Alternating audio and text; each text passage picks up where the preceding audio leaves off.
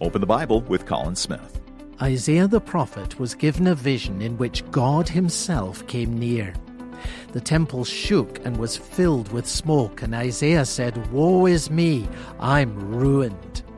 Now the word ruined literally means coming apart at the seams. We sometimes say he or she has got it all together, but Isaiah experienced the opposite. When he saw God, he fell apart. "I am a man of unclean lips," he said.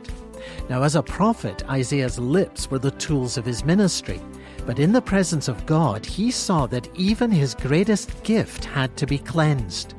When you grasp the holiness of God, you'll see that what needs to be cleansed is not just the worst of you, but the best of you as well. We really do need Jesus. Are you open to learning the Bible story? Well, then come to openthebible.org.